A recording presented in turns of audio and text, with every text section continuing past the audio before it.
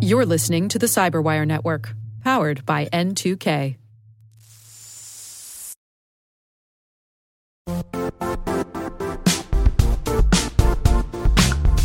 The IT world used to be simpler. You only had to secure and manage environments that you controlled. Then came new technologies and new ways to work. Now, employees, apps, and networks are everywhere. This means poor visibility, security gaps, and added risk. That's why Cloudflare created the first-ever connectivity cloud. Visit cloudflare.com to protect your business everywhere you do business.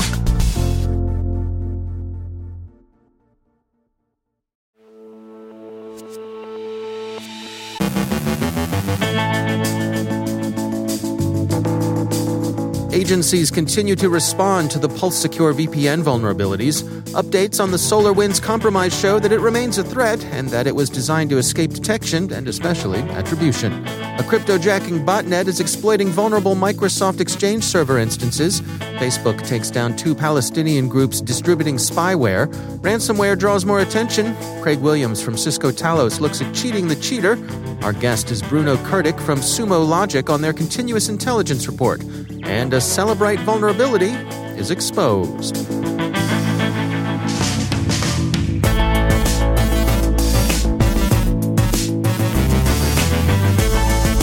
From the Cyberwire studios at Data Tribe, I'm Dave Bittner with your Cyberwire summary for Thursday, April 22nd, 2021.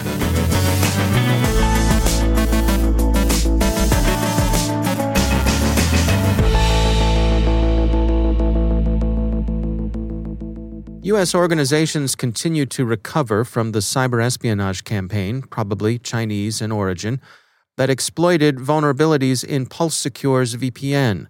Cyberscoop reports that at least 24 U.S. agencies are known to run the VPN, but how many of those were compromised remains unclear. A number of those users are national laboratories involved with defense and national security work. Most U.S. government agencies have until tomorrow to report their self-scrutiny and remediation to CISA. The SolarWinds supply chain compromise, which has been partially eclipsed in the news by more recent incidents, like the aforementioned VPN exploitation, is far from over. The U.S. Cybersecurity and Infrastructure Security Agency this morning released an alert warning that it had found instances of the Supernova malware during a CISA incident response. The affected entity is addressing the attack, and CISA says its own engagement with this incident is continuing. Supernova is the backdoor associated with the SolarWinds compromise. RiskIQ has a rundown of the SolarWinds incident to date. One of the things they note is the difficulty of attribution. The U.S. government, from the White House to CISA and NSA, has been pretty unambiguous in calling out Russia's SVR as the bad actor behind the campaign. And those last 2 mentioned agencies published some of the malware used in the incident that they say they've traced to the Russian organs. RiskIQ points out that the private sector has generally been more tentative in its attribution. It's not that the private sector thinks the Russian service is innocent, but rather that the kinds of similarities and tactics, techniques, and procedures private sector analysts look for were, in this case, ambiguous. RiskIQ thinks this ambiguity was deliberate, and they agree with the U.S. officials who attribute the campaign to the SVR. They say, quote, pattern avoidance was a tactic used in all aspects of the SolarWinds campaign, end quote. The threat actors used different command and control IP addresses for each victim, and that in itself makes the correlation analysts like to use more difficult. The researchers found that Cozy Bear's infrastructure was registered under varying names and at different times over several years to avoid establishing a traceable pattern. The SVR probably bought the domains from resellers or at auction. Cozy Bear also hosted its campaign infrastructure, at least their first stage infrastructure, entirely within the U.S. That's not only likely to lend an air of innocence to their traffic, but it also means that they may be more likely to escape the attentions of the U.S. National Security Agency, whose remit is, of course, foreign intelligence and not domestic surveillance. We note in passing that General Nakasone, Director NSA, yesterday again told the Senate that he didn't want his organizations given authority to monitor domestic traffic, Defense Systems quotes General Nakasone as saying, quote, "I'm not seeking legal authorities either for NSA or for U.S. Cyber Command," end quote. The second stage of the campaign was still mostly hosted in the U.S., but by the third stage, Cozy Bear was largely working from overseas. The shifts were probably intended, at least in part, to avoid falling into the sort of pattern that would alert observers. The threat actor also had its first stage implant beaconed to its command and control servers with random jitter after 2 weeks. The second stage used the familiar penetration testing tool, Cobalt Strike, and the malware used in the third stage looked nothing like the tools used earlier in the campaign. Analysts who found one stage's malware would have found it difficult to follow the attack into other stages. The RiskIQ researchers write, quote, "Taken together, the threat actors implemented their TTPs in this campaign to avoid resemblance to prior patterns associated with APT-29 or any of the other known Russian APT groups. Researchers or products attuned to detecting known APT-29 or other Russian APT activity would fail to recognize the campaign as it was happening, and they would have had an equally hard time following the trail of the campaign once it was discovered," end quote. But they're confident that their own telemetry also points to APT-28, the SVR, Cozy Bear herself. The Record talked with SolarWinds CISO, and it's a cautionary tale for organizations who may think they have their security bases covered. SolarWinds CISO Tim Brown said, quote, "A nation-state attack of this level and sophistication meant it was very patient, deliberate, targeted. That type of campaign isn't your general attack that you prepare for. Now what we have to do is prepare for more of those as a community," end quote. Cybereason has found the cryptojacking botnet Prometei exploiting unpatched Microsoft Exchange Server instances. Prometei, which uses victim machines to mine Monero, was discovered last summer, but Cybereason believes the Prometei gang has been in action since 2016. Prometei is random and unselective, its goal apparently being the infection of as many systems as possible. It's been active in North America, Europe, South America, and East Asia, but it does appear to systematically avoid hitting targets in former Soviet bloc countries, which suggests that its operators are leery of attracting adverse Russian attention and would rather stay on the good side of Russian law enforcement.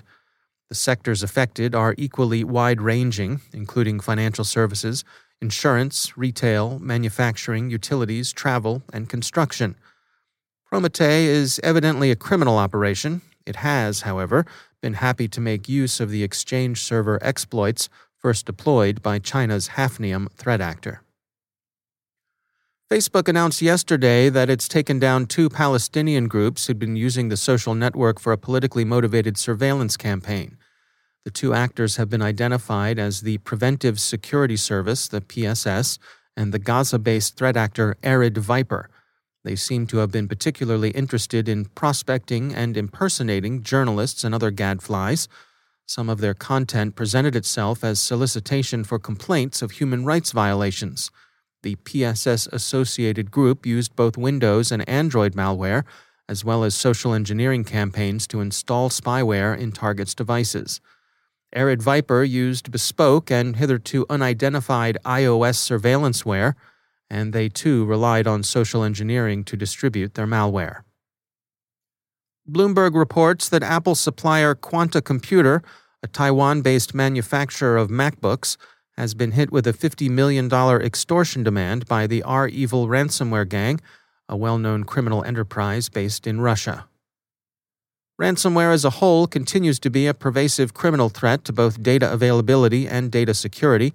The U.S. Justice Department, according to the Wall Street Journal, is establishing an anti-ransomware task force.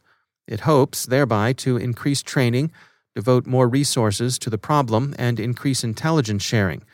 It also seeks, significantly, to work toward gaining more clarity about links between criminal actors and nation-states. And finally, Moxie Marlinspike, developer of the secure messaging app Signal, has released information about a vulnerability in Cellebrite's digital forensic products. The vulnerability exposes Windows devices that run Cellebrite to the possibility of remote code execution. Cellebrite has been widely used by law enforcement organizations in both nice and nasty regimes. It had recently announced its development of a forensic tool for analyzing signal communications. So reports are treating Marlinspike's announcement as a case of the biter being bit.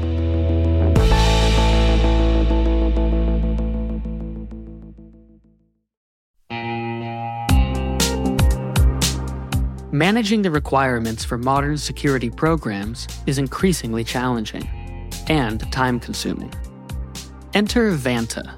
Vanta gives you one place to centralize and scale your security program. Quickly assess risk, streamline security reviews, and automate compliance for ISO 27001, SOC 2, and more. You can leverage Vanta's market-leading trust management platform to unify risk management and secure the trust of your customers. Plus, use Vanta AI to save time when completing security questionnaires. CyberWire Daily listeners can get $1,000 off by going to vanta.com/cyber. That's VANTA.com/cyber.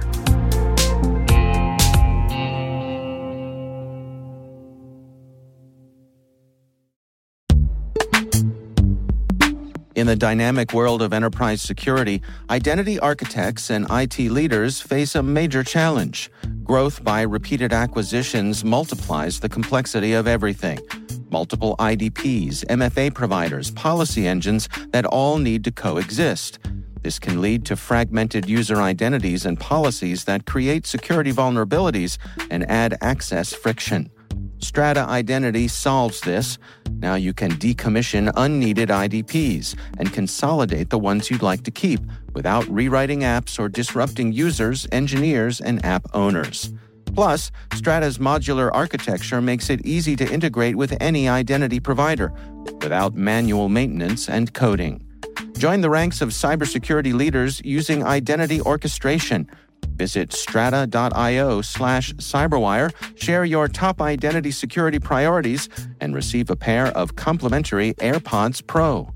Offer valid for organizations with over 5,000 employees. Step into a new era of identity management at strata.io/cyberwire.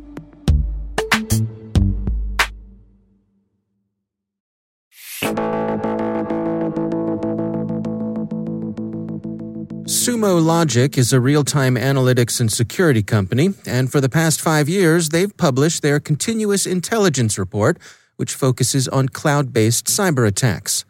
Bruno Kurtic is founding VP at Sumo Logic, and he joins us to share this year's findings.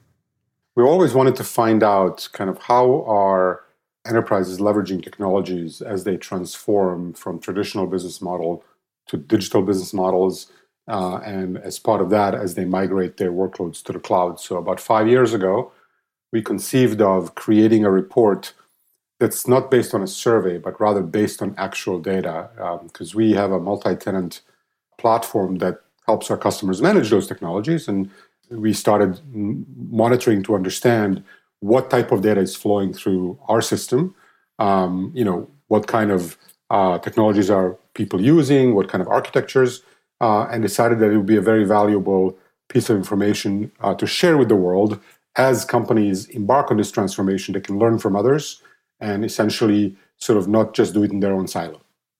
Let's dig into some of the security things that you're tracking. What sort of things have you found there?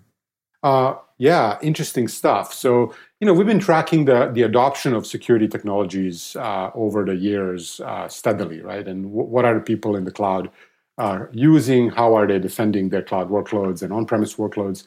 And what we've discovered is that, as people move to the cloud, and I'll talk about some examples here, they're consuming sort of the data, the outputs of the data that are available for them to understand their own security. Technologies like AWS CloudTrail and VPC Flow Data, Google Audit, Azure Audit, all of these technologies that essentially, provide you with a trail of what is happening inside of your account, which is what is to be expected. That is what companies do on premise when they have technologies right. And then we wanted to understand what kind of vendors are being used, right? What kind of vendors do you expect to find in cloud security operations versus on-prem security operations. And so we actually found that we have a whole page on this in our report that looks at traditionally on-premise technologies, right? The companies that were in hardware like Palo Alto and some companies that grew out on-prem like Carbon Black continue to kind of have a significantly more deployment on-premise than in the cloud. And then other companies that are cloud native, quote unquote, like Okta or CrowdStrike or Zscaler, all of those have significantly more workloads appearing in the cloud native customers, right? And so, which is again not surprising, but it does sort of show you that companies with the cloud architectures tend to win in cloud workloads, and companies that have sort of a deploy yourself architectures end up being deployed on premise. So that's what we find in technology adoption. And then we've also investigated quite a bit the sort of what types of attacks are people experiencing, where are those attacks coming from, what are they attacking, and so on. That's Bruno Kurtic from Sumo Logic.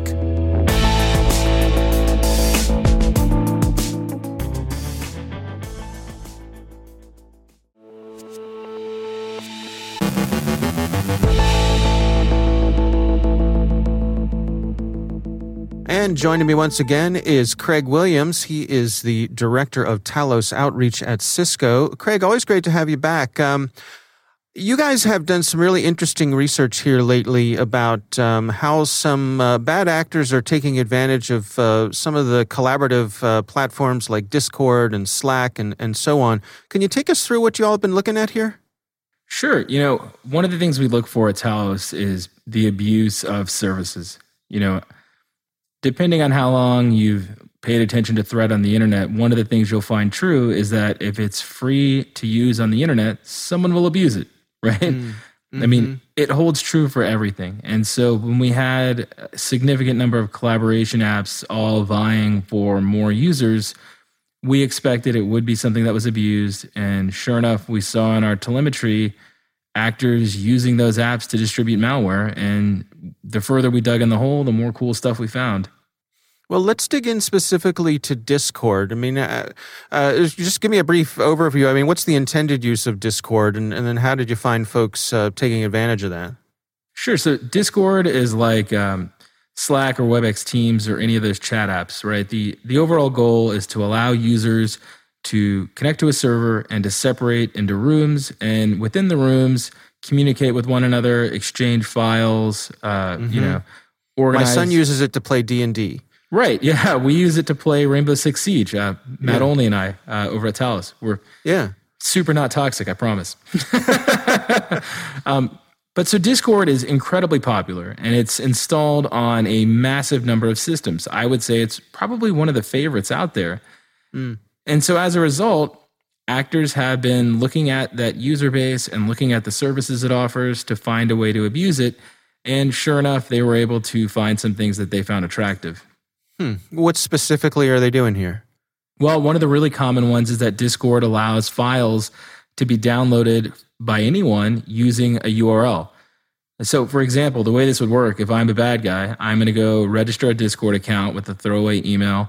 I'll go upload a file, and then I'll, get the link to share that file to others. But instead of sending it to people just on Discord, I'll send it out in 1 million email messages to victims saying it's a new shiny thing that they want. And so are they playing off of the fact that the domain name, it's going to be coming from a Discord domain name, and that lends it a bit of legitimacy? That could be the case. Honestly, that's not something I really even considered because we see so many random URLs. I think it's more the fact that it's reliable free hosting. Right. What else are they? Yeah. What else are you seeing here in terms of? I know one of the things you looked into was it's like the types of even the types of compression systems that they're using. What's popular? Exactly. That kind of surprised me.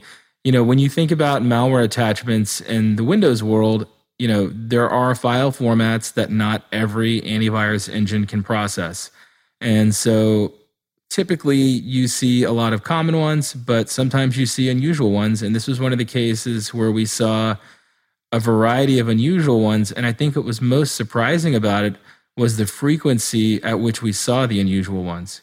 For example, we saw ACE compression more often than we saw zip compression. Yeah, any insights there? What's behind that?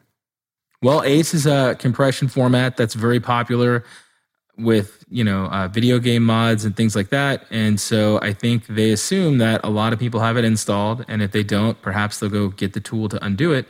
And because it's so infrequently used in the normal world, most antivirus engines may not be able to process it. And so effectively, by using ACE compression, they're evading file attachment scanning on the way to the victim. So what are the take-homes here? I mean, in terms of how people could keep an eye out for these sorts of things, what are you guys recommending? Well, I think there's a couple of things here, right? As far as home users, don't click on links and emails.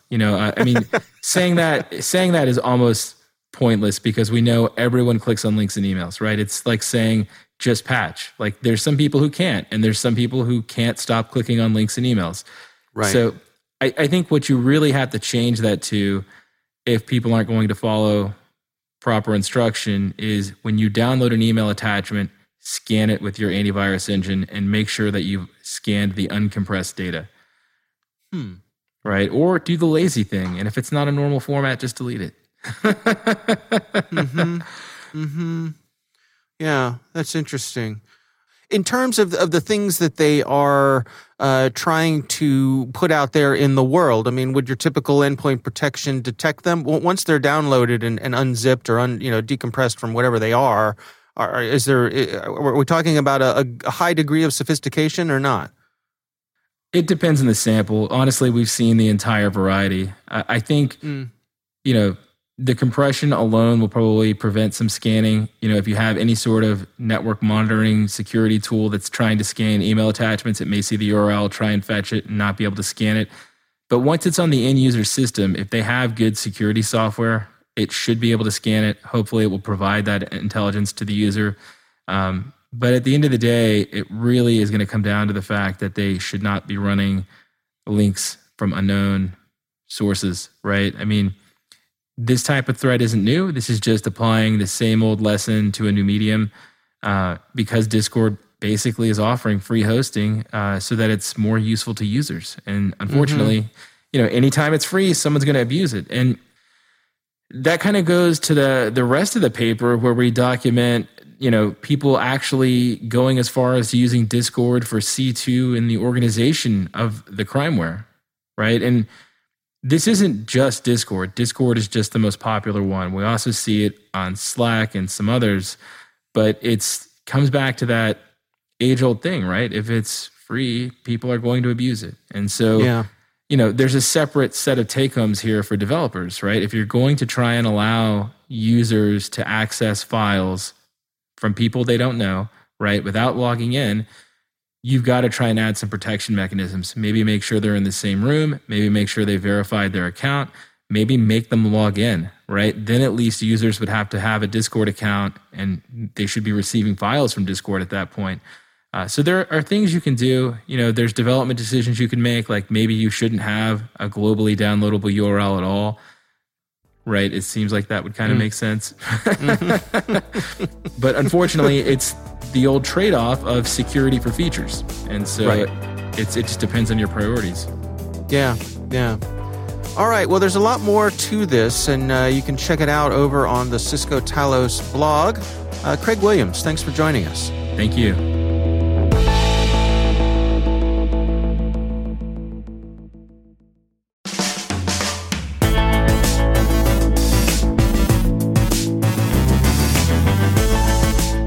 And that's the Cyberwire.